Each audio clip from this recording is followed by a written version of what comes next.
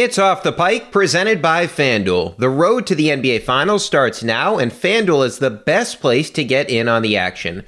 Right now, you can check out the new and improved Quick Bets, which are back and better than ever for the NBA playoffs on FanDuel. Find what you're looking for faster and easier with more props right at your fingertips. You can check out live bets like 3-minute markets and exclusive live bets like quarter player props, player assist combos, and more. So download the app today and bet with FanDuel, official partner of the NBA.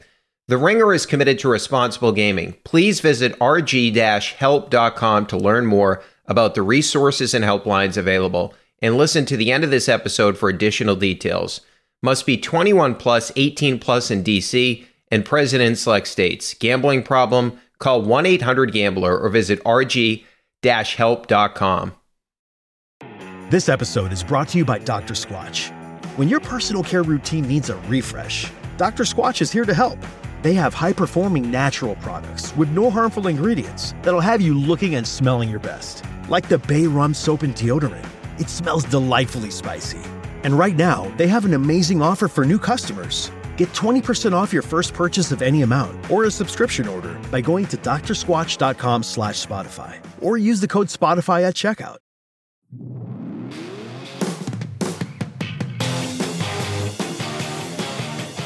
Welcome into Off the Pike. I'm Brian Barrett. Joining us now, the play-by-play voice of the Boston Celtics. It is Sean Grande. Sean, what's going on, man? Tell me, man. You tell me. When we start the season, it's one long day. We never bring our head up. Like sometimes it's hot, and then it gets really cold, and then it seems hot again, and that's the playoffs. So you are watching other things. You're watching Pasternak get this money, and you're watching the Red Sox in spring training, and you're watching what might be the greatest NHL season I have ever seen a team have. And I was a little kid. Like, I don't remember the Canadiens teams. I remember I grew up in New York with the Islanders in the early 80s, but no NHL team that I can remember has had an absurd season like this, certainly in the modern era. Hope people are appreciating. Yeah, it's insane. I mean, they're on pace, as you mentioned, to break the wins record and, of course, the record for points. They've already broken the record they've beaten all 31 teams. I mean, and the best thing about this one, Sean, is this isn't like, hey, when the Warriors got Kevin Durant, you're like, okay, yeah, like this team's going to be incredible. Like nobody saw this guy. Like I thought the Bruins before the season, hey, they're a playoff team. They're a solid playoff team, but I looked at them last year, the loss to the Hurricanes. I didn't think they'd do significant damage when they got there, especially with the strength of the East, the Lightning and Carolina and New York. But for them to be the most dominating team, I mean, you got to give Don Sweeney and that group a ton of credit. They impose their will in games. It's like a team I've never seen. They're down 3-2 with 3 minutes to go, and they're like, we got this. Yeah. How many of those games you feel like you're not going to hold them off? And I sort of remember as a Ranger, growing up in New York as a Rangers fan, that's how I felt against the Islanders, that we're not going to hold this lead. The Islanders are going to find a way because they always do. And I don't remember another team in the NHL at that level imposing that sort of fear. But no matter the situation, no matter when they're down, goalies are scoring goals. It's one of the most amazing things I've ever seen. Because I'm a big regular season. We live and die with the playoffs and everything, right? And Jason Tatum is this, and he's not until he wins the playoffs. I get it. I get all of it. We're about championships around here. But if you're not enjoying, my memories as a kid come from following a team from start to finish, and loving the season and remembering the seasons as they go. And man, if you can't enjoy the fact that the Celtics and the Bruins, the Celtics for 99 of 102 days and the Bruins all year have been the best teams in their league all year. Like, this is why people hate Boston. And rightly so, because here people complain about it. Well, Jason hasn't done this. Jason Tatum in the playoffs. Yeah, wait till they play Carolina in the playoffs. No, don't wait until they play Carolina in the playoffs. Enjoy beating Calgary and Edmonton and going out on the West Coast trip and winning all these games, because the playoffs are going to be there. I promise you. Yeah, and we have people writing articles about, hey, you don't want to win the President's Cup trophy because not many teams win the Stanley Cup when they win the President's Cup trophy. Yeah, they're chasing history. I mean, they can be one of the teams that does it. I mean, we've seen it. It's not like it's impossible. So I want them to win, and now especially, I want them to win everything. And the refreshing thing to me, Sean, I don't want to get into a huge thing about this, that these guys always play, right? Like and to Jason Tatum's credit, he's one of the only superstars that always plays. But with the NHL, like, you think Bergeron just going to be like, you know what? I don't want to play because we've already locked up the number 1 seed. No, he's going to be like, hey, we're chasing a record. And even if it wasn't for the record, I want to be out there. Krejci's out there 2 nights ago, and you can barely see his eye. Like, his eye's almost completely shut. That's what I appreciate about the NHL. These guys always play unless they're actually legitimately hurt. I know, listen, David Tyree happened, right? The catch happened. But that team did something that no other team has done before. It might happen again, right? In the NFL, 16-0. But my God, that's the best team I've ever seen. I'm sorry, Mercury Morris. Pop your champagne every year if you want. But the 72 Dolphins wouldn't make it to the halftime locker room against, the Patriots team in 2007. You got to just appreciate it takes a lot of luck in addition to everything else to be healthy and for things to go right in the playoffs. We know that, and we're going to find that out maybe the hard way with the Celtics and Bruins the next couple of years. But I mean, my God, these are milestone moments. And when you're doing things, when you're talking about the 77 Canadians and you're having conversations that include them, you're having a pretty special hockey season. So I just, this is always my soapbox thing about enjoying what's going on and what Boston is now. And I get it because there's been so many NBA finals and World Series or whatever, and you get numb to it. But I hope you don't, because there's a lot of people right now. Sacramento is 3rd in the West, and they're ready to have a parade out there, and they should, and it's cool to see because this doesn't happen in other places. Yeah, light the beam there in Sacramento. So, hey, let's get to the C's, because there had been a couple of rough shooting nights for Jason Tatum, and then last night he gets back to the free throw line 14 times. He read the game so well too. I mean, he had that pass to Al in the corner where he basically threw it behind his head for a 3. Yeah. He's got now the one-handed whip pass that he didn't have last year, where he can throw it from the right wing to the corner, which it looks like ordinary when you're watching it on TV, but then you're like, okay, there's like maybe 10 guys in the NBA that can make that type of pass. So, and then you just look at the thing that you had up there. So he has 41, 11, and 8. You had this note on Twitter, which I think is remarkable. It's only happened 5 times in Celtics history. Bird 3 times. John Havlicek did it once. I mean, a couple of guys you may have heard of. And now Tatum. So most importantly, before we get into Tatum, was he stat padding last night? Absolutely, because the game wasn't in jeopardy anyway, shape, or form. I found myself, again, I'm digressing, but that's what podcasts are for, right? So I found myself standing in between Scal and Perk last night. Oh, boy. Before the game. I know, Perk's just one of the best people, like, ever in the history of people. So I'm standing between them last night, and they're having the Jokic debate, right, about stat padding or trying to get stats. And they're both on different sides, and Scal is sort of defending Jokic or whatever. And my point is that Jokic affects winning maybe more than anybody else in the league. He probably should win the MVP again. I promise you, I will not lose sleep if Jokic wins again or Embiid wins again. It's fine. The world will continue to spin on its axis and everything will be fine. But Jokic obviously affects winning, the likes of which we had never seen. So what I'm saying is I don't care if he goes and gets the 10th assist because he wants the triple-double, because it's not affecting the game. I'm saying that as someone who I'm on video forever immortalized during the Rondo streak, the 10 assist streak, for a game because I hate it. And there was a game in Detroit at the Palace where the Celtics are getting killed. Horrible effort. They're getting crushed. Probably it's 2012, whatever the assist streak was. And Rondo comes out, regular time to come out, with like 8 assists. And Doc comes over to me and says, how many does he have? And because the media savvy versus my natural emotion, I could not have one overcome the other. And you see me just dropping my head. Like, are you kidding me that you're asking me this question? Like, he's got 8, Doc. Are you really going to put him back? And it was my thought bubble. I'm on the air. I can't really say it, but I'm like, 8, that's what I'm saying to him. And he put Rondo back in the game. And I'm like, come on. So that's stat padding for the sake of it. And if players are into it, great. But is it adversely affect winning? How much does it affect your life? As you said, if these guys aren't going to be allowed to, the sports scientists aren't going to let them play, they'll let them get their stats while they're in there now. Yeah, well, by the way, like I remember Rondo doing that too. Like he would be in the middle of the lane, he'd have a shot, and he'd look for somebody like at the 3-point line. It was very annoying. That was stat padding, and I mean, Perk, he's had some crazy takes. Like he said, Russell Westbrook and Pat Beverly would be the best defensive backcourt in the NBA. A couple years ago, he said Giannis wasn't Batman; that was going to have to be Middleton. Last year, he said the Warriors were done. Like he's had some pretty bad. I love Perk, but he's had some pretty bad takes. Well, this one may top them all. They're 24-0 when he gets triple doubles. I met him 20 years ago, obviously for the first time when he came here. And if you had said to me 20 years ago, Kendrick Perkins is going to become an international television star and a best-selling author, you would have every dollar in my pocket. Instead, my ex-wife's got him, but that's not, again, that's neither here nor there. The point being, there's no scenario by which I would have seen that coming. And it's great. It was fun. There was a energy in the building. I'm partial to Stephen A. He worked with my wife for years at ESPN, and they just did a piece for CBS a couple of weeks ago, whatever. So I have a soft spot for him.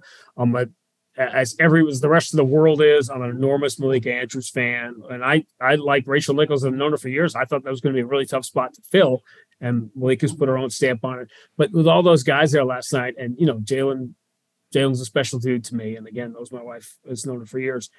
I thought there's extra buzz in the building with the ESPN group there last night. So it's fun. And I think it's the nature of it that we take it all too seriously, right? Skip Bayless said this. Stephen A. said this. That's their job.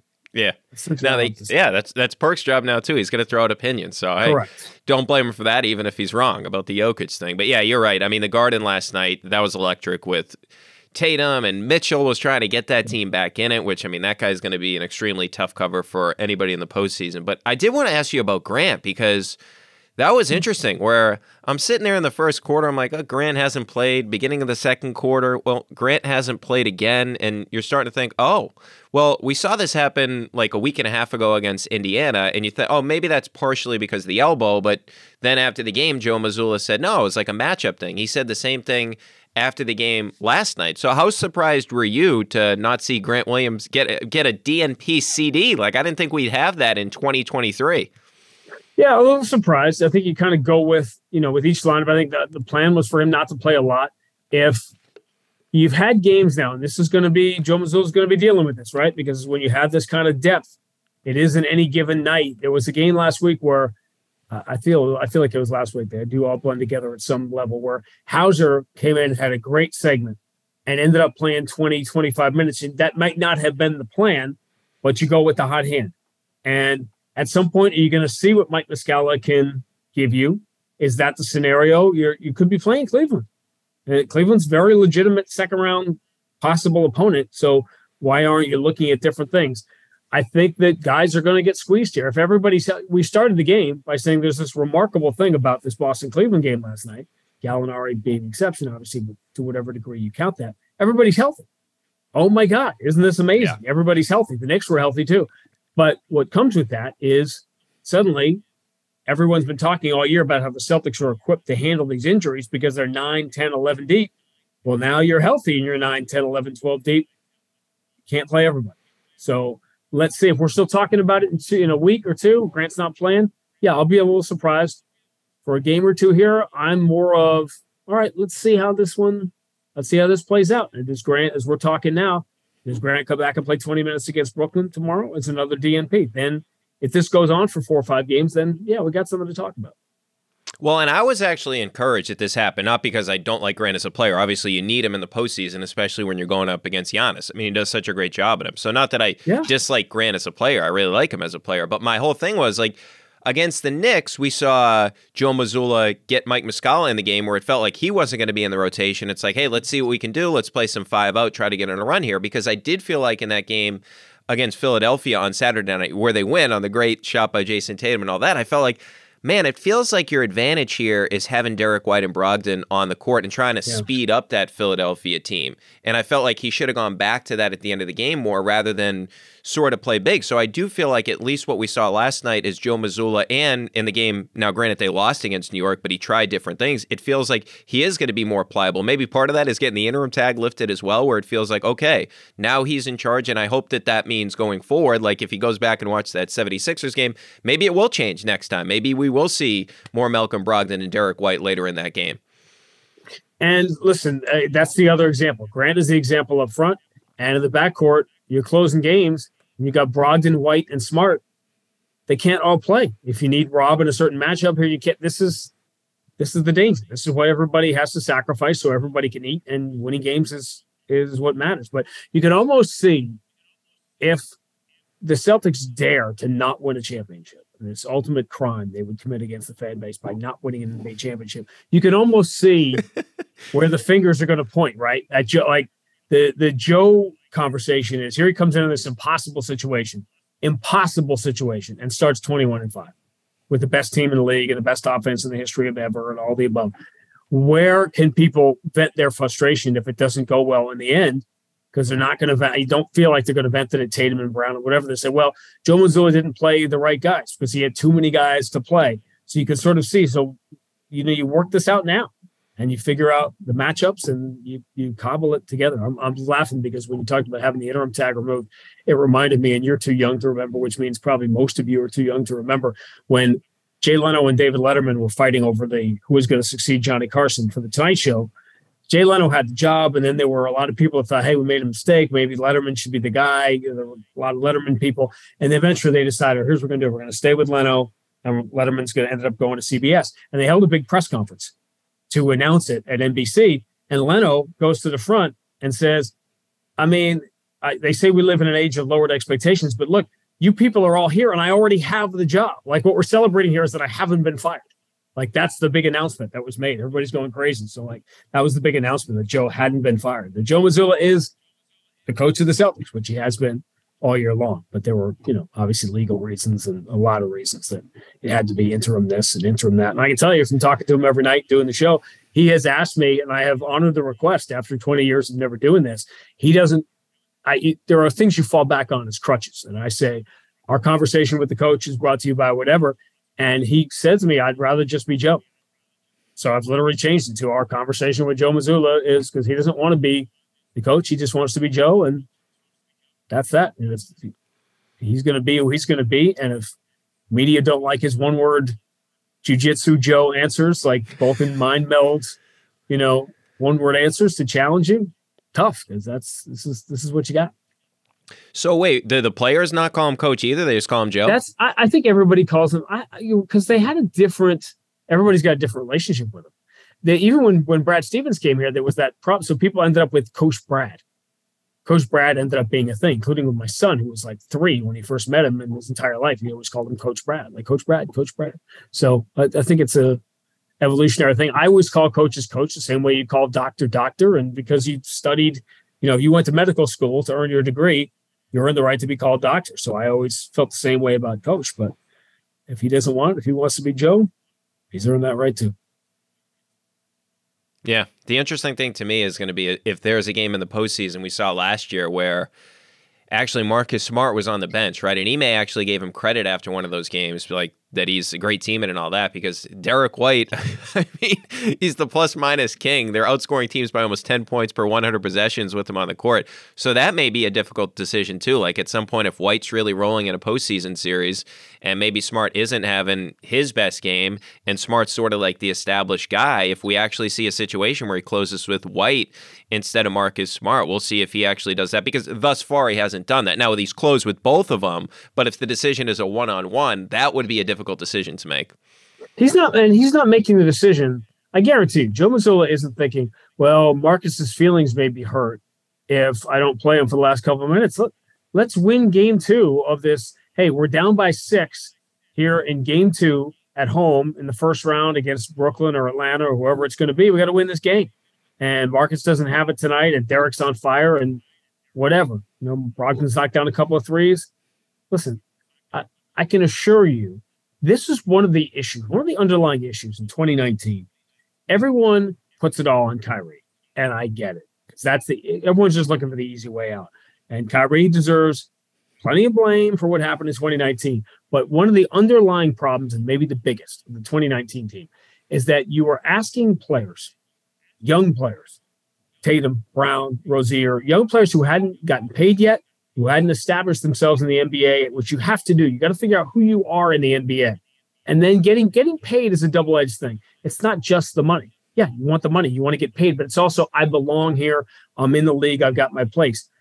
It's hard to have guys like that as role players who sometimes are in, sometimes are out in a secondary role, especially when they had gone to the conference finals the year before. Terry Rozier being a perfect example of that.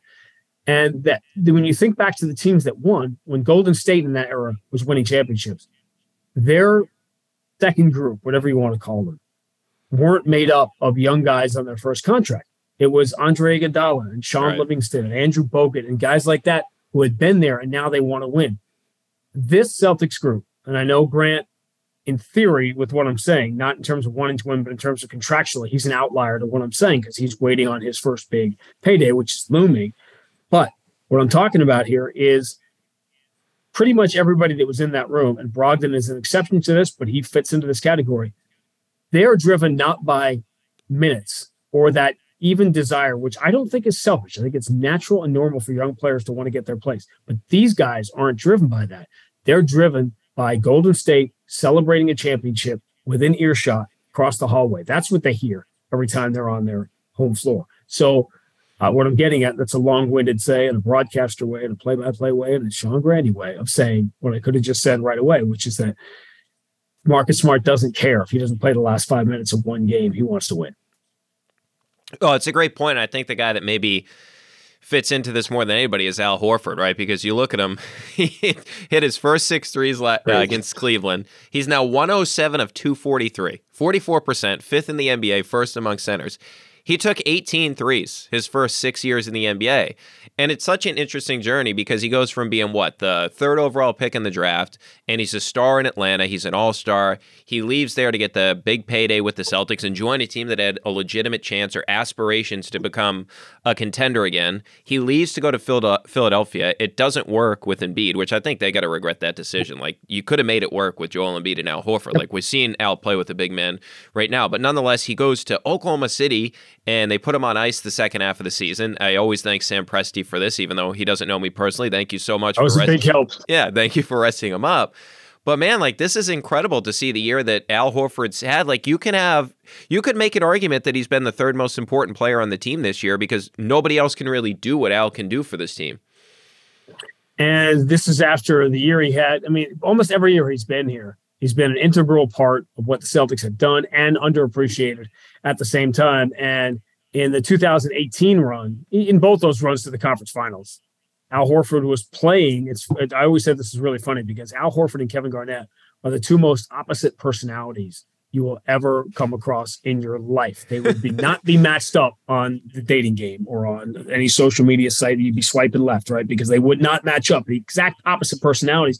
Yet Al Horford is playing the role that Kevin Garnett played on the new Big Three teams of that big elite defender, knock down shots. And yeah, he was an offense, but he was happy almost to take that secondary role. And the quote I always use that they always said about Billy Joel, that his dream would be to play backup in somebody else's band. He was just too good, right? And he had to be the front man and whatever. Well, Al's dream, especially like when Kyrie got here, and Al, suddenly they weren't sticking all the mics in his face and he could just get dressed and go home. He's the happiest guy there was. But he's been tremendous. And the free throw thing is hysterical. I had that game in Dallas. That was a TV game I did with Scal. When he ended that, he hadn't been on the free throw line in 2 months.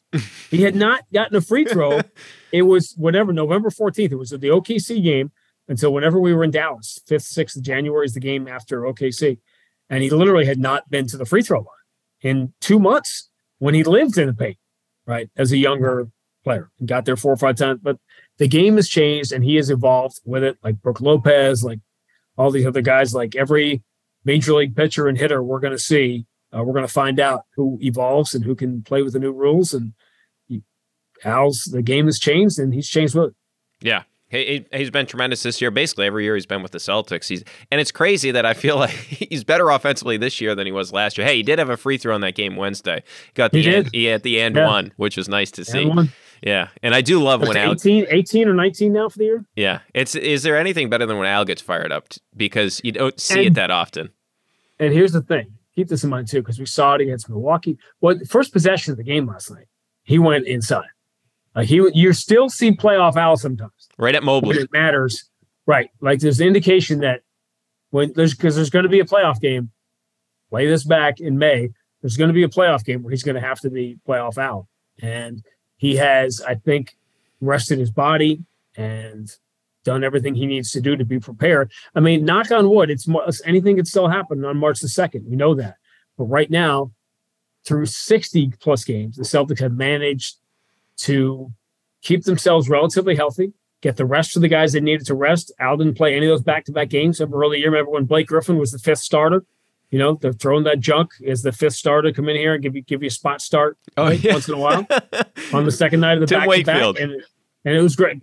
And he did an unbelievable job with it. He's such a great guy to have, a perfect guy to have in the locker room for this team. Talking about guys who have been to the circus and now just want to win. He's done it all. He's been the top center topic of discussion, third in the MVP race. He's done all that. The disappointments with the Clippers, tabloid, fodder, all the stuff that comes with it.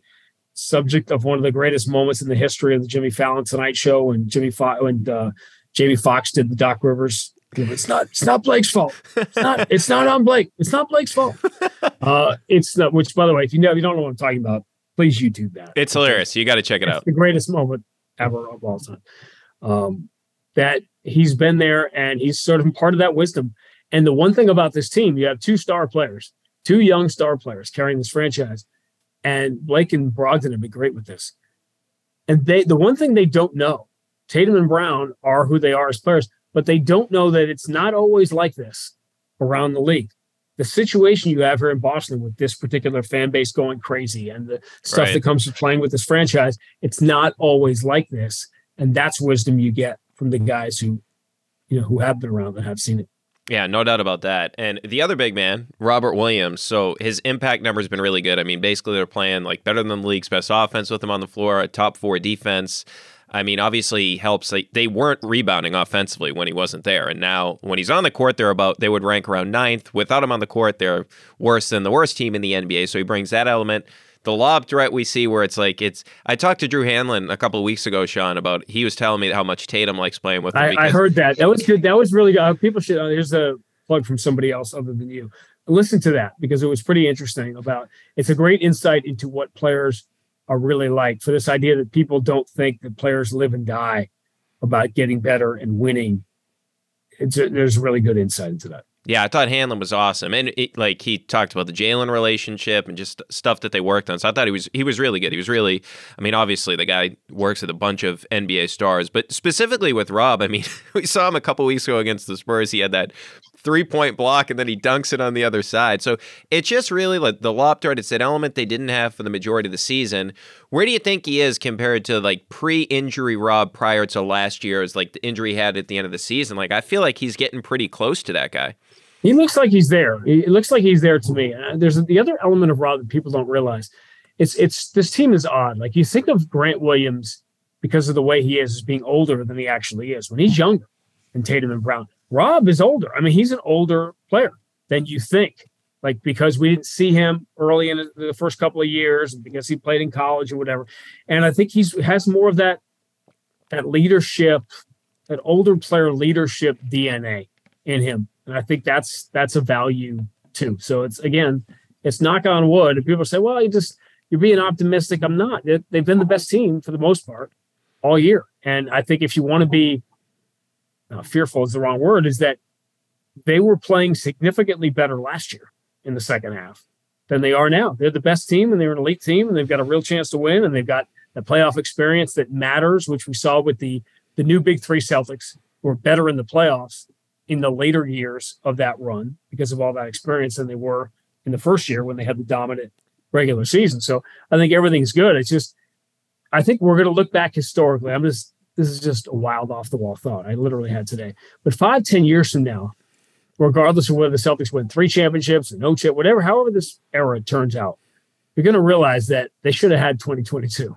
that they were better than Golden State. And that was a learning experience that team from January through April. And then the reason it was in my head is because you talked about Rob, and that the Rob injury is the moment at which they cease being this historically dominant team. They were a good team. They were the best team. They ended up being the second best team from that point on. But from mid-January to the Rob injury at the end of March, the Celtics are playing as well as basically anybody ever has over a 30-game stretch, beating teams by 15 a game the rest of the year. So are the Celtics as dominant as they were last year? I mean, I am so tired of the narrative that the Celtics only beat Milwaukee because Chris Middleton was out last year, when the Celtics won their games easily. Is Chris Middleton going to make an 8-point difference in that series in every game? Like, probably not. So that's a fallback. Home court matters. And here's the thing that concerns me. The basketball gods, the Bucks punted the game away on the last day of the season last year. Threw it away. Yep. The Celtics didn't. Celtics finished ahead of them, and they got game 7. Everybody was really happy about the Milwaukee game from a Celtics standpoint. Why wouldn't you be when the Celtics B/C team takes the Bucks to overtime on their home floor? But the Celtics still punted that game away in a year in which the season series between the Celtics and Bucks is 3 games, not 4. Right. And 2 of them are in Milwaukee. So did you punt the season series away in the tiebreaker that night? And that kind of stuff from a basketball god standpoint always bugs me, assuming we're talking like everybody else is, that regardless of what happens in New York and Cleveland and Philadelphia, and whatever surprises are the Quinn Snyder Hawks, whatever surprise awaits us in the first 2 rounds, that it's still, when the dust clears, going to be the Celtics and Bucks. Yeah, well, please don't dribble the ball in front of Drew Holiday. I mean, that guy is just ridiculous. I mean, they're so good. I didn't know that about Rob either, that he was sort of like a leader with this team. And the comparison I've made it several times on this pod, Sean, is just losing him last year because you didn't really get the great version of Rob back until really the Warriors series, when he was plus 30 in a series that they lost somehow. He still wasn't, and he was on, good things were happening when he was on the floor because he was a threat, but he wasn't, again, he was battling back from injury. He wasn't the same.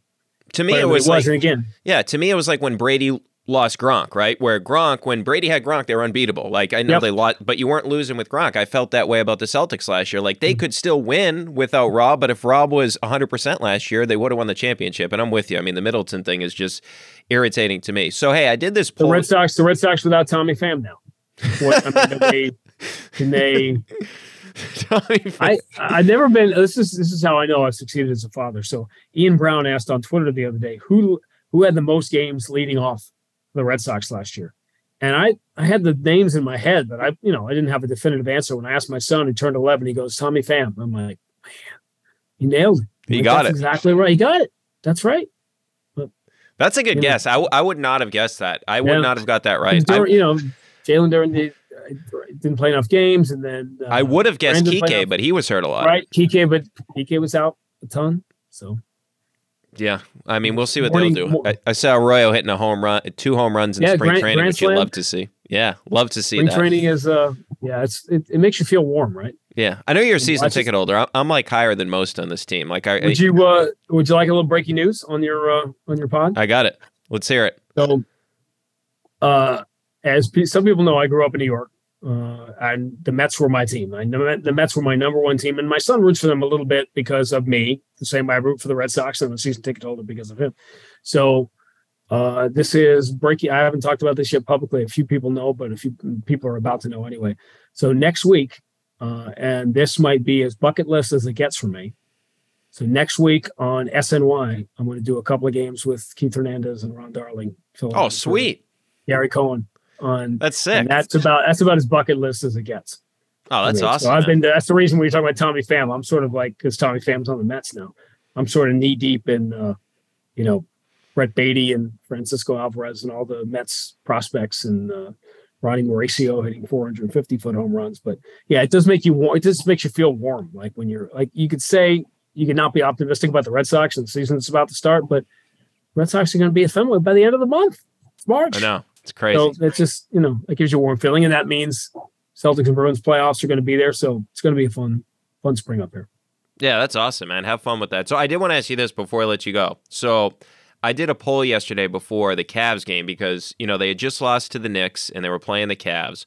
So out of the teams, like not the Bucks and the Sixers category, which team would worry you the most as a Celtics fan? The Knicks, the Cavs, or the Heat. So the results were 50% said the Heat, 39% Cavs, 11% Knicks. And I agree with the rankings because Spoelstra scares me. You know, they always want to break out zone, and Bam was the best player in a playoff series against the Celtics in the bubble. We know what Jimmy Butler can do, no matter like what his field goal percentage is. Like he finds a way, he lives at the free throw line, all that. I'd put the Cavs second just because, I mean, Mitchell's just, that guy's unbelievable. I mean, the Euro steps he has last night, I mean, he was tremendous in that game. And then the Knicks are a good team. Like, this isn't an indictment on the Knicks. I just don't think they're at the same level as these other teams. So how would you sort of rank those three teams in terms of the team you would worry about the most? I think that's the opposite of recency bias. I think that's people who watched Eric Spoelstra and the Heat against the Celtics in years past and aren't really watching the last few weeks. Knicks play Miami Friday night, which is sort of, that's an interesting game to me. As to what is really happening here. I think that, first of all, I think it's going to be the Nets because I think Miami's going to move up into that spot. I don't think Brooklyn is going to win enough games to hang on to the work that Durant and Kyrie got them that high. I think they're going to fall to 7. And, you know, who knows with the Celtics and Bucks 1 and 2. I think those are really I said to somebody today, that Cleveland, New York first round series, assuming that's going to happen, that's going to be some super high level stuff. That's high energy with young players. Back, in Madison Square Garden, listen, people in Boston don't want to hear this, but the NBA is just much better when the Knicks are good. And there's an energy to being in that building. Whether the Knicks are good or bad, there's this extraordinary energy because they will turn on the Knicks if they're not playing the right way. And the Celtics, I've seen for 20 years, I've watched the Celtics go into New York and win there. I post that stat, I've been posting it for years, that the Celtics, in the years I've been here since 2001, have a better record at Madison Square Garden than they do at TD Garden. That's how dominant, and it's changed because they've lost 4 or 5, but at one point it was like 20. I think the Celtics have won 24 of 35 games in New York, which is insane for an NBA road team. But man, Josh Hart, I love Josh Hart. That's a great piece for them, especially with Brunson, something they were missing. Tibbs has got that going. We're going to find out if you can count on Randall, right, in a playoff situation as good as he's been in this regular season. I just think that's a great series. The Hawks situation to me is still troubling because I love Quinn Snyder, but Trae Young has not responded well to don't tell anybody, but he's not the best player on that team right now. I mean, that's just that simple. Murray's that good. I understand why people are saying Miami. Instinctively, I think Cleveland and New York are a grade above Miami. Both better. Going to the playoffs. But I don't think, I'll be honest with you, I don't think you're going to have to worry about any of those teams until the second round. Yeah, I mean, that's the good thing for the Celtics. But yeah. It's going to be an I think there's 6 good teams. Like if I count Miami as one of those teams, and I just fear maybe it's just me fearing Miami because of last year, and the bubble year. I know the teams are all different. No, here's the thing, Brian. They took your lunch money. They're the bully that took your lunch money, and even though you're bigger and stronger now, it's still you have the memory of the bully taking your lunch money. So it makes sense to have that, the fear of familiarity. And Spo's that dude. I don't think there's any question. He's a Hall of Fame coach. But I'm not, and Bam is Bam, but Robert Williams is sort of healthy. They had that one game they played. I don't think Rob played in that game. They had another one of those Celtics throwaway back-to-back games was that game in Miami in January. So I don't put a lot of stock in that. They're not playing great right now. And I think Cleveland and New York are absolutely legit top 7-8 teams. Some really good teams in the East. A good team in the East is going home in the first round, maybe 2 of them.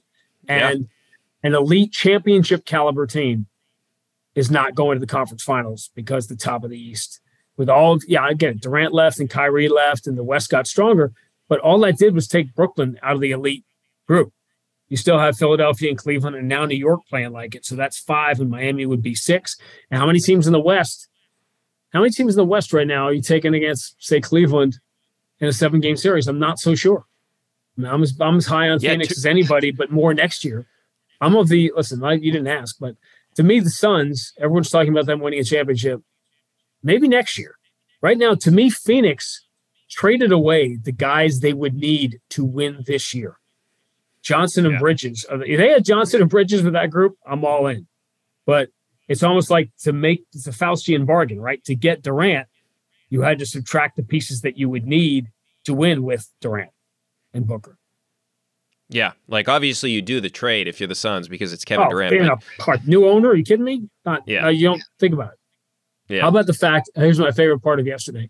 as we're talking this Thursday. So my favorite part of Wednesday was Kevin Durant making his debut of all the places and all the gin joints in all the world in Charlotte, where he and Kyrie leaned up against the wall 4 years ago and made their big, if I ever get to this place, it's Sewantaneo. And they just go behind this brick wall and whatever. And they're making their plans for one day we'll be together again. And we'll see how that all turned out. Yeah. Yeah. Well, we'll see how Durant does. How does Red even find, what are the odds of Red finding that money?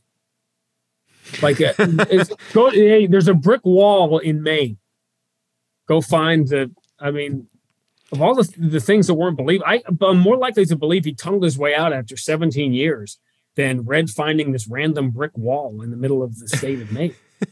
But well, didn't Doc put like money up at the Staples Center, like in the ceiling or something? I had to tell you something. Of all the stories that get overplayed these days, I always thought that was one of the most underplayed stories ever. I remember talking to Doc before Game 6. Who did they beat? Orlando in the conference finals. I remember saying to him before Game 6, "Can I tell the story if we win the game tonight?" Because I was protective of it because I knew it. That he hit literally in February when he hit the money. The Celtics in 2010, and I've said this to Scal before, the Celtics, not Greg Popovich, the Boston Celtics in 2010 invented load management, but they just did it during games by not playing. They were out on the floor for a lot of those games while guys were running around and that was where load management was invented. I'm just not going to try. I'm going to dress and play in the game. But this is the invention of load management was that 2010 Celtics team losing by 30. Look up some of the names, some of these great names in history. Andre Bloch coming in and dropping 30. Earl Barron had like 20 rebounds against them playing for the Knicks. These horrendous, they had a terrible loss to New Jersey. Some of them, the Nets were the worst team in the league in that year. So that's where load management was invented. And this was the team, he said, everybody put your money up in the thing because we're coming back here to play the Lakers, in the finals. And then it actually happened, which was unthinkable because, Orlando was good and there were good teams in the East, but Cleveland was Cleveland. In 2010, there was no, there was no scenario. I really thought they had a chance to get to the conference finals. I did a pregame hit with Michael Holley when he was doing before the Celtics on whatever version of NBC Boston it was back then. I don't think it was Prism, but I've lost track of the many channels it has been. And I said, it was coming off a really bad loss. I said, Max and I will be in Cleveland for the mark it down. And I was just berated, obviously on the air for that hot take that the Celtics would survive it, but they did. It just wasn't thinkable if they would be able to beat. We thought they'd play Cleveland in the conference finals, not in the second round, but that was unthinkable then that could happen. So you really don't know. Yeah, unbelievable. That is Sean Grande, of course, play-by-play voice of the Boston Celtics. Sean, have a great rest of the season. And hey, man, enjoy the baseball next week with the Mets. Congrats on that. Yeah, it's going to be, that's really, that's sort of a bucket list thing, right? Like my 13, I'm sure your 13-year-old self has two athletes, right? Like, so for me, for like Ron Darling and Keith Hernandez, like all I need now is for, again, dated reference for old people, but all I need now is for like Elle McPherson to call me. And my entire 13-year-old life is like completely has been, completed. So, it's going to be, that will be fun. Celtics run's going to be fun. How about Mike? We were talking about load management when it's tough for players to sit out when Mike Gorman's out there with one eye, right? And incredible. Old. Like, isn't this amazing? Unbelievable. I pulled him aside last time. I'm like, Mike, what are you doing? What are you doing? Rest up, man. We got we're gonna stretch this thing out. We got to keep Mike here. Yeah, he had a detached retina. That's retina. I heard him saying that like he woke up or he was out to eat, I think, with his brother and his sister, and he couldn't see anything all of a sudden. Yep. And he went to the hospital. They had to do an operation on him like the next morning. So I'm glad he's okay. But that is true. He's battling. He's out there the past 2 games like that. It's unbelievable. Yeah, and he's like inventing a new look. I think we should all be wearing it. Like we should all be doing the whole broadcast team. We should all be Pirates. Like for the rest, it can be like the Cowboy Up. Right? Oh yeah, there you go. Solidarity. Yeah, no question. All right, Sean. Thanks so much for the time, my friend. You got it, man. All right, coming up next, the Bruins make another trade and they extend their star player. We'll get to it next. Welcome back into Off the Pike. Great stuff there, chatting with Sean Grande. Of course, always enjoy chatting with Grande about the C's. All right, so I did want to get to the Bruins because they've been busy, and so they traded for Tyler Bertuzzi from Detroit. They give up a hefty price, by the way, a 2014 first-round pick, even though it is protected, picks 1 through 10, and then a 2025 fourth-rounder, which is not that important, but the first-rounder is. So this move sort of has a lot of layers to it, right? The Bees placed Taylor Hall on LTIR today and Nick Foligno on IR. So they get $6 million in long-term injured reserve cap relief with the Taylor Hall move. They used $2.37 million of that to get Bertuzzi in the trade. So let's get to the Hall piece of this first. Okay, so Don Sweeney said on Thursday that there's no timeline for Taylor Hall or Nick Foligno to get back to the lineup. Both are, of course, dealing with lower body injuries. They both got hurt over the past couple of games. Now, Sweeney also said that, quote, the news we got was a little discouraging. He said we have 6 weeks until the playoffs, and it's unlikely we'll see either one of them until then. Okay, so not the news you wanted to hear. Like, you see the trade, they're getting Bertuzzi, and then it's like, okay, this isn't good because Taylor Hall is dealing with at least a significant injury. So Hall, by the way, is getting a second opinion on his lower body injury, which you love that about hockey. They just say lower body injury or upper body injury. They don't give you the specifics, right? So Sweeney said surgery has not been ruled out for either Hall or Foligno. And by the way, if you're Taylor Hall, you don't get a second opinion if you got good news, right? If they're like, hey, just rest it for 3 weeks, whatever the injury is, and you'll be back and ready to go. No, he obviously got bad news. That's why he's seeking out the second opinion. All right, so naturally, the Tampa Bay comparison comes into play here, right? The Lightning, if you go back to what they did a couple of years ago, they freed up $9.5 million in cap room by putting Nikita Kucherov on long-term IR, and then he came back for the playoffs in that second cup that Tampa Bay won. So it was a loophole. It was cap circumvention. And I mean, Kucherov, by the way, in that playoff run, 23 games, he had 32 points, and the Lightning went into the postseason $18 million over the salary cap, but they could do that because once the playoffs begin, you don't need to be cap compliant. So the Bruins are now in a similar situation. It's a little bit different, right? Because this happened in the middle of the season. They weren't planning for this.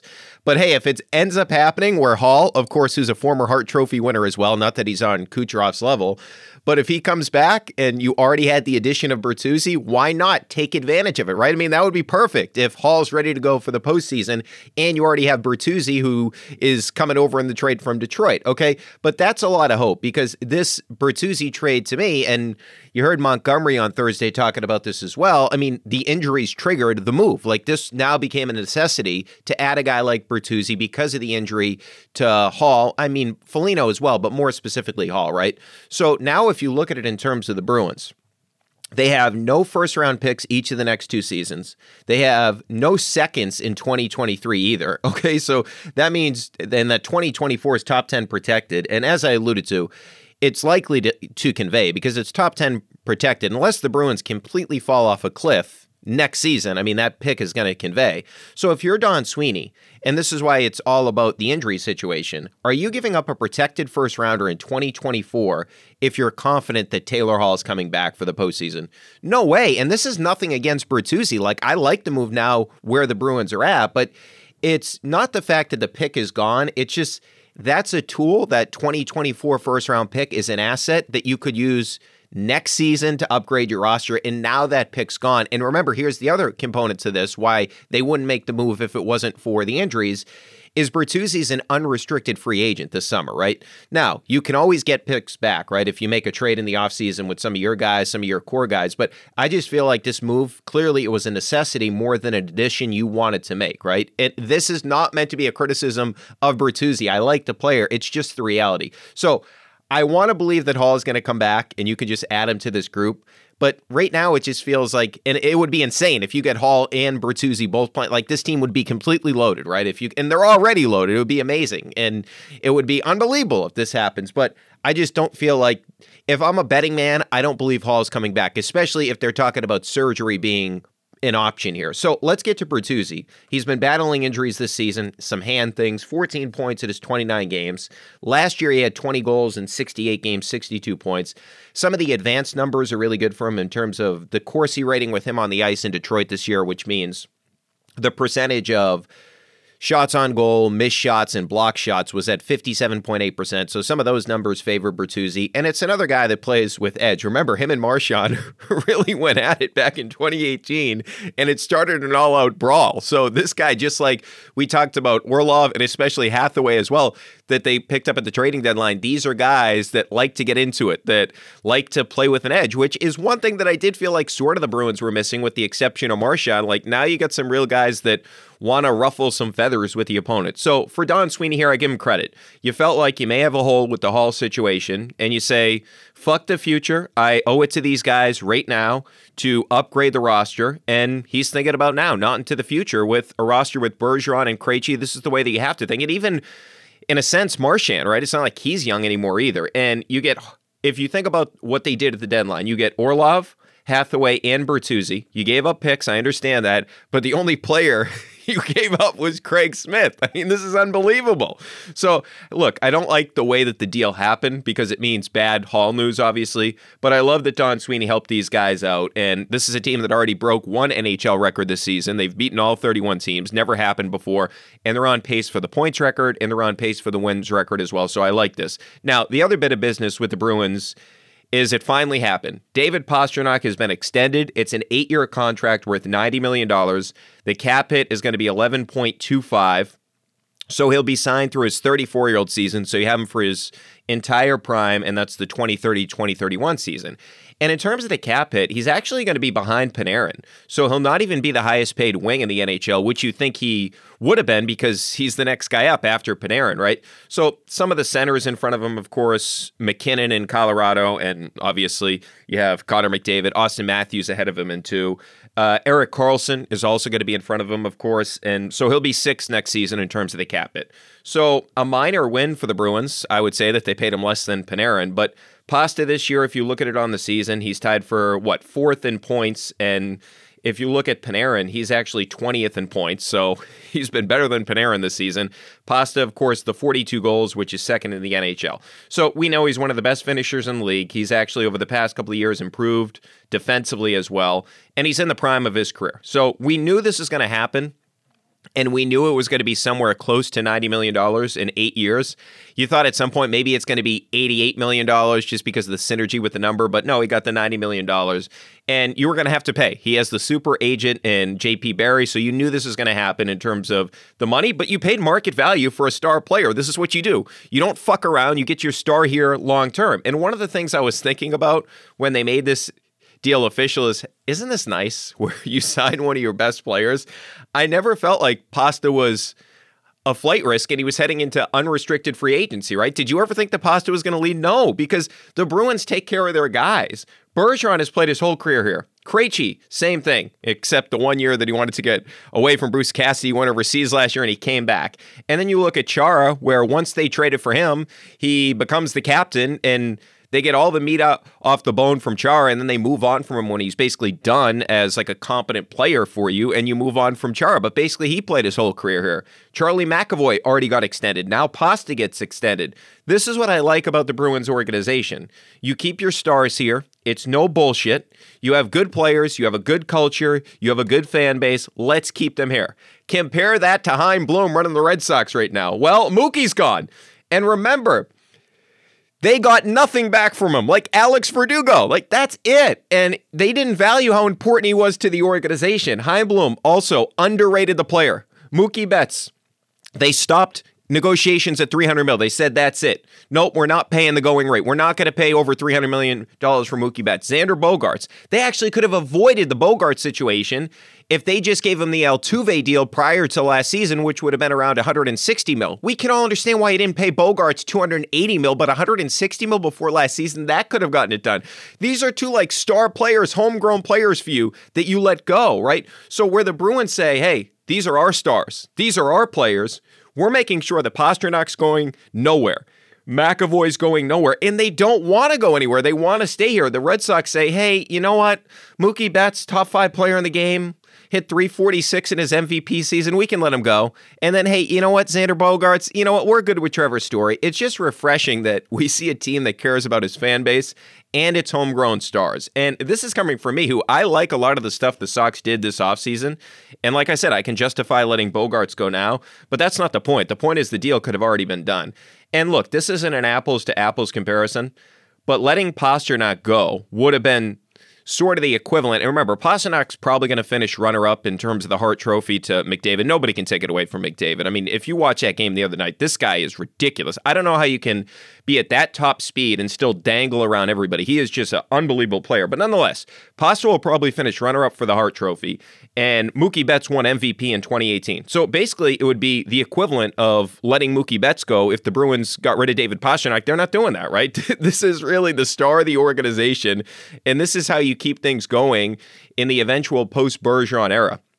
And by the way, just real quickly on the trading deadline in the NHL, the East is just loaded. I mean, the Rangers are just going nuts. They already had picked up Vladimir Tarasenko from St. Louis. They pick up Patrick Kane, which is just a luxury for the Rangers to have, where it's like, yeah, I only want to go to New York, which is awesome for them. I mean, sucks for everybody else in the East. But you think about that team now. You have Panarin.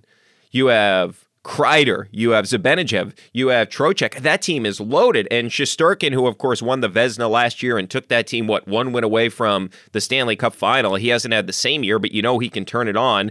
And that team is loaded. Now, good thing for the Bruins, they wouldn't see them until the conference finals because they're in the Metropolitan.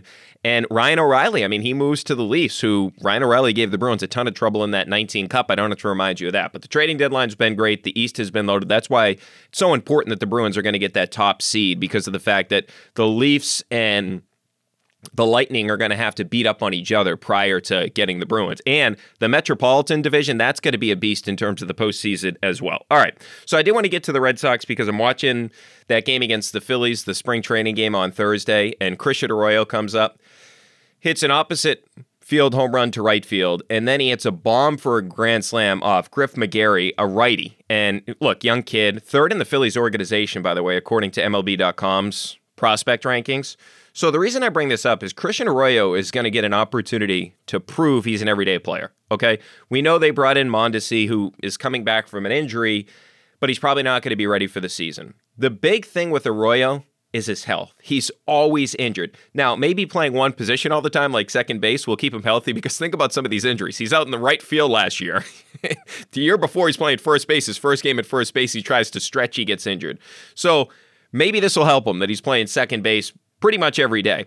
And if you look at it, the reason I was, and by the way, he had 2 home runs in that spring training game. I was looking at Arroyo over the last 2 seasons, and we know he hits lefties really well, right? 310 average, 343 on base percentage, 481 slug. That's an 824 OPS. Then you take those numbers against righties. Remember, the grand slam was against a righty. 259, 313 on base percentage, 395 slug, below 400, and a 707 OPS. So my thought was, hey, if he could just at least hit for maybe a little bit more power against righties, or if he could just get on base a little bit more against righties, that 313 on base percentage, that's a tough combination. So he's got to figure one of those things out. Maybe he hits for a better average, which I think is the more likely scenario, or he hits for more power. So Arroyo, really good defensive player. If you look at him in terms of at second base, just one error over the last 2 seasons at second base.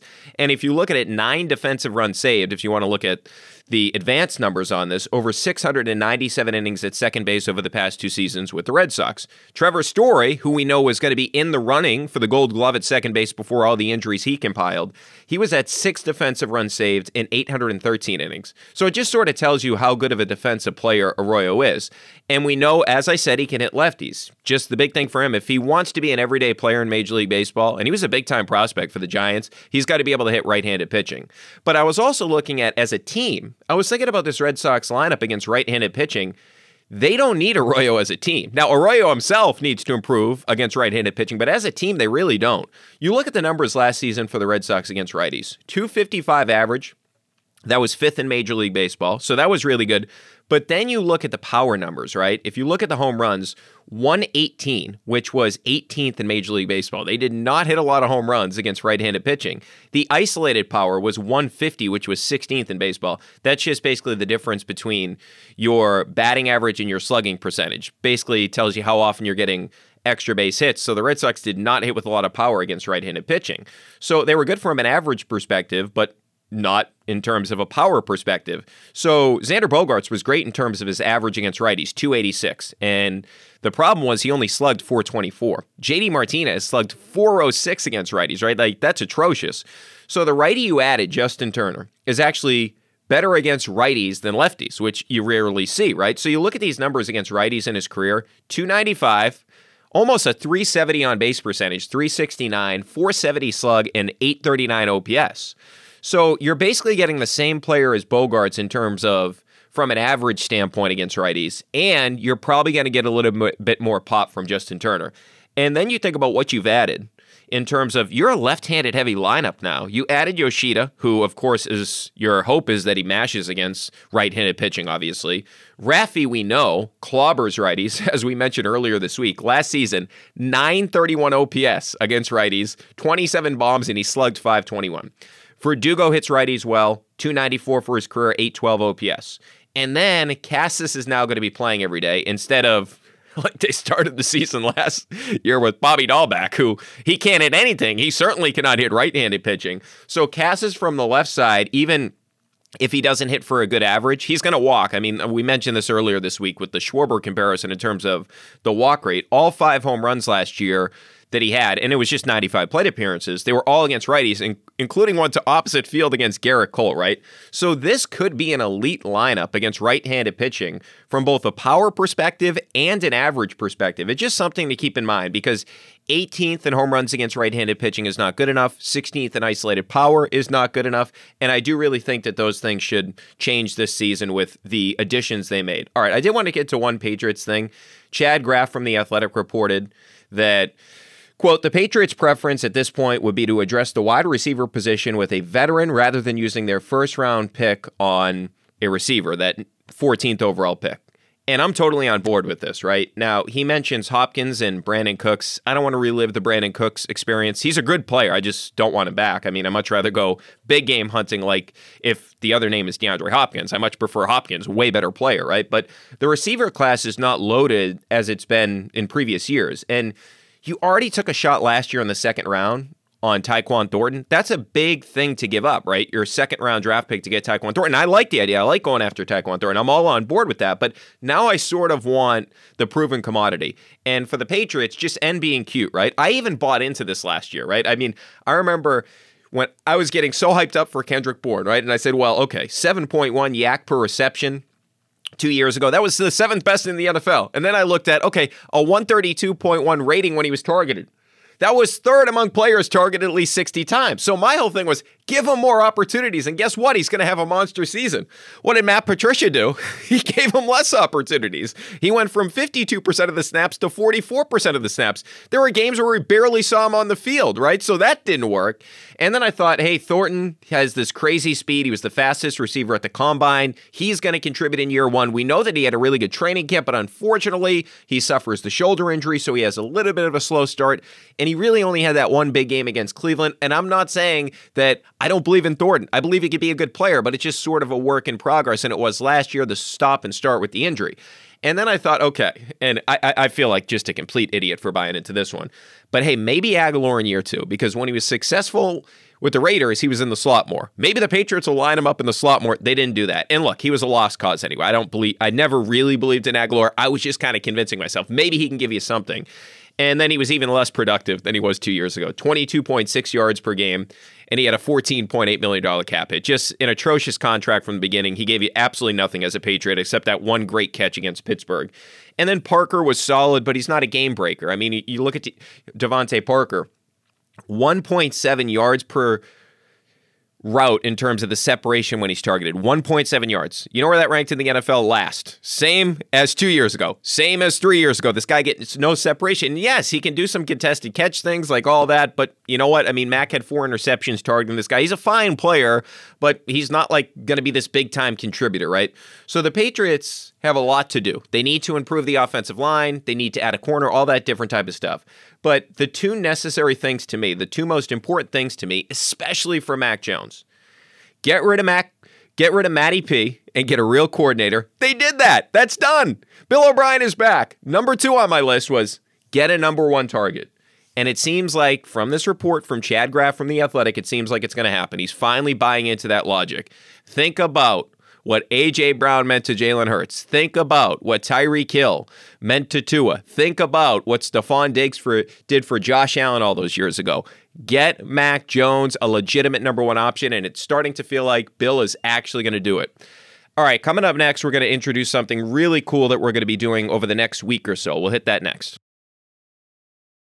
Welcome back into Off the Pike. So I'm very excited for this, guys, okay? So we have a fun new segment as FanDuel, of course, is coming to Massachusetts. You guys are going to get to participate in this, okay? So to get fired up, I wanted to take a look at some of the biggest, I wish I could have bet on that moments over the past 20 years. Now, FanDuel has given me the odds from 8 different games, and we've set up a fun bracket to figure out which is the favorite, okay? So today we'll talk through the first 2 matchups, and then you can find a poll on the Ringer Twitter account, and you can vote for which one you wish you could have bet on. Okay, so let me start with this. So basically, I went through my favorite games and some of the situations, moments over the past 20 years, and they all have great stories behind them. Okay, so let's start with the 1-8 matchup. The number 1 seed in our FanDuel, I wish I could have bet on this bracket, is the Red Sox-Yankees 2004 ALCS. Do you know what the odds were entering Game 4, where the Yankees had a 3-0 series lead? Plus 12,000.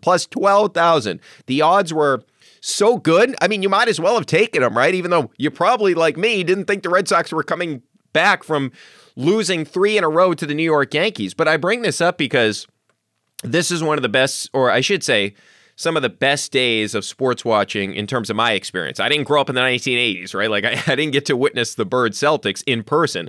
But man, remember the video that came out where Kevin Millar tells Dan Shaughnessy before Game 4, hey, Dan, don't let us win today. We win tonight. We got Pedro. Then we got Schilling. And it actually happened. And first team to ever come back from down 3-0 in Major League Baseball. And remember, they lost Game 3 19-8. Like, you were just completely deflated. And then the 8th inning of Game 4, you're down 4-3. Millar leads off the inning with a walk. Dave Roberts steals second as the pinch runner. Then Bill Miller's singles, which brings in Roberts. You tie it up in Game 4. 12th inning. Remember, this is extra innings of Game 4 when you're already down 3-0. Manny, a leadoff single. David Ortiz, the 2-run walk-off home run to right field. And David Ortiz, the legend, was being born there. Okay, so then you go to Game 5 because it's 3-1. I mean, you still don't think you're going to win this thing. Game 5, 8th inning, Ortiz takes Tom Gordon deep, makes it a 1-run game. And then Veritek ties things up with a sac fly. Then in the 14th, Ortiz again, a walk-off single. And then you're like, holy shit, something's happening here. Game 6, the bloody sock Curt Schilling, where Schilling has a procedure before the game. And he pitches an absolute gem against the New York Yankees. That's the reason you brought in Curt Schilling. And then Game 7, of course, we all know. That was an absolute party. You had the Damon home run. There was no chance the Red Sox were losing Game 7, right? Like, nobody thought that was going to happen. So just an incredible moment. So that's the number 1 seed. It has to be. I mean, that's the greatest one I've experienced in my life. And it's not even the World Series. You knew you were going to beat the Cardinals, but coming back from 3-0 against the Yankees, it was unbelievable. All right, so the 8th seed, I mean, this is going to be tough to beat the 04 Red Sox, but this is an interesting one to me. One of my favorite sort of under-the-radar series that we've had is the Celtics and the Wizards Game 7 in 2017. Now, the Celtics, according to our friends at FanDuel, they were 4-point favorites entering this game. And this was like a low-key rivalry. Remember, like Crowder and John Wall got into a scuffle in a January game. The next game, the Wizards wore all black in terms of they were dressing for the Celtics funeral during the regular season. The Wizards won that game, but Isaiah Thomas called it cute and said, this isn't Game 7. This is during the regular season. So the beef was starting. And then the C's showed up for Game 6 in Washington when they were up 3-2 when the playoffs actually started. in all black and they lose. And John Wall starts taking shots at them. Don't come to my city in all black, blah, blah, blah. So then what transpired in Game 7, nobody would have expected, right? Remember who the hero was. Kelly Olynyk, the Olynyk game. He actually has a game named after him. Off the bench, 10 for 14, 26 points. Kelly Olynyk had 26 points. Isaiah Thomas did his thing, 29 and 12. He was great in that postseason run, but it was just a wild, short-lived rivalry. The Celtics and the Wizards, it was crazy. And the Wizards, that team always talked smack. Remember, they were always talking about, hey, the Cavs avoided us, like John Wall and Bradley Beal. Those teams were good, those Wizards teams, but they thought they were a lot better than they actually were. And Isaiah Thomas and the upstart Celtics, and everybody loves IT. I mean, think about the guy he had after him and Kyrie Irving, right? Everybody loved IT. He was tremendous for the Celtics, but that was just, it was a series that didn't mean a lot in the long run, right? Like it was the second round against the Washington Wizards, but I just thoroughly enjoyed the back and forth between those two teams, and that it was Kelly Olynyk who played hero. All right, so that brings me to the 4-5 matchup in the FanDuel bracket of games. I wish I could have bet on that. So this is a battle, people. Get ready for this one. The 4 seed, the Patriots-Chiefs AFC title game. FanDuel, and that was in 2018, of course. FanDuel gave us the pregame odds at plus 155 on the money line, okay?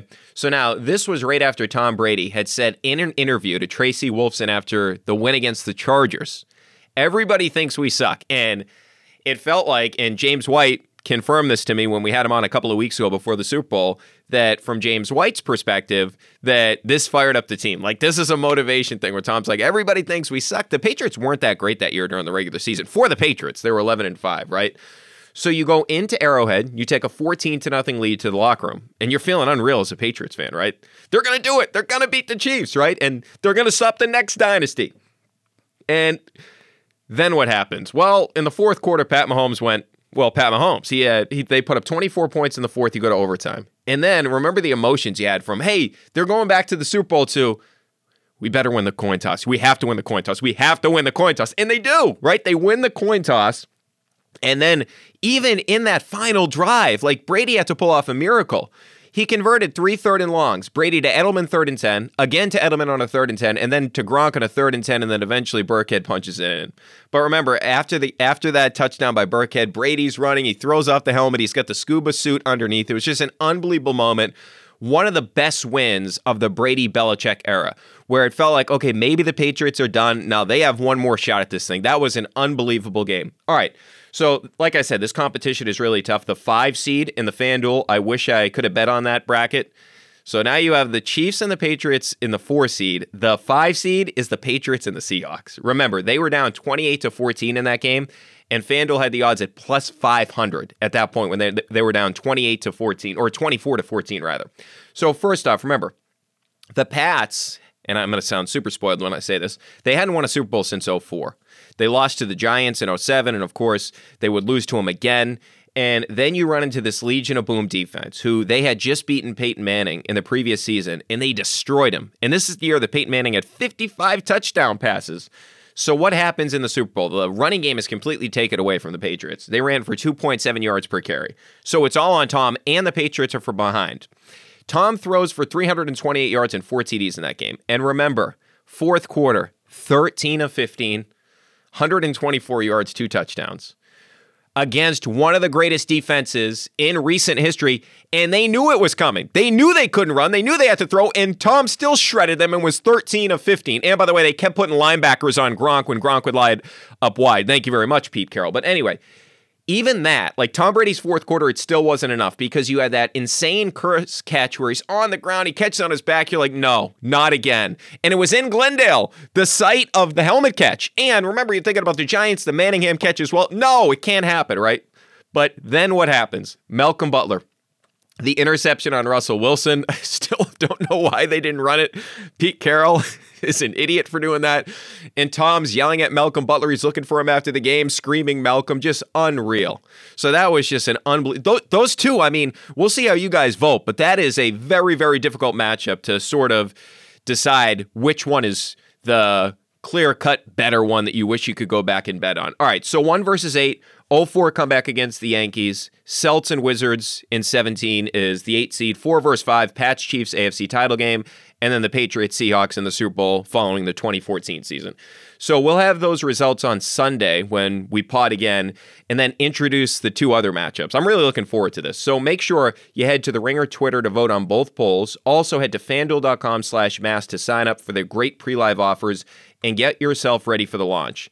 21 plus and present in Massachusetts. If your loved one is experiencing gambling problems, call 1-800-327-5050 or visit www.mahelpline.org/problemgambling to speak with a trained specialist for free 24/7. All right, as always, make sure to get your voicemails in 617-396-7172. Again, that's 617-396-7172. You can email your thoughts and questions to offthepike@gmail.com. Thanks to Cliff Augustine for filling in for Jamie McClellan and Steve Cerruti for producing this podcast, and we'll be back on Sunday.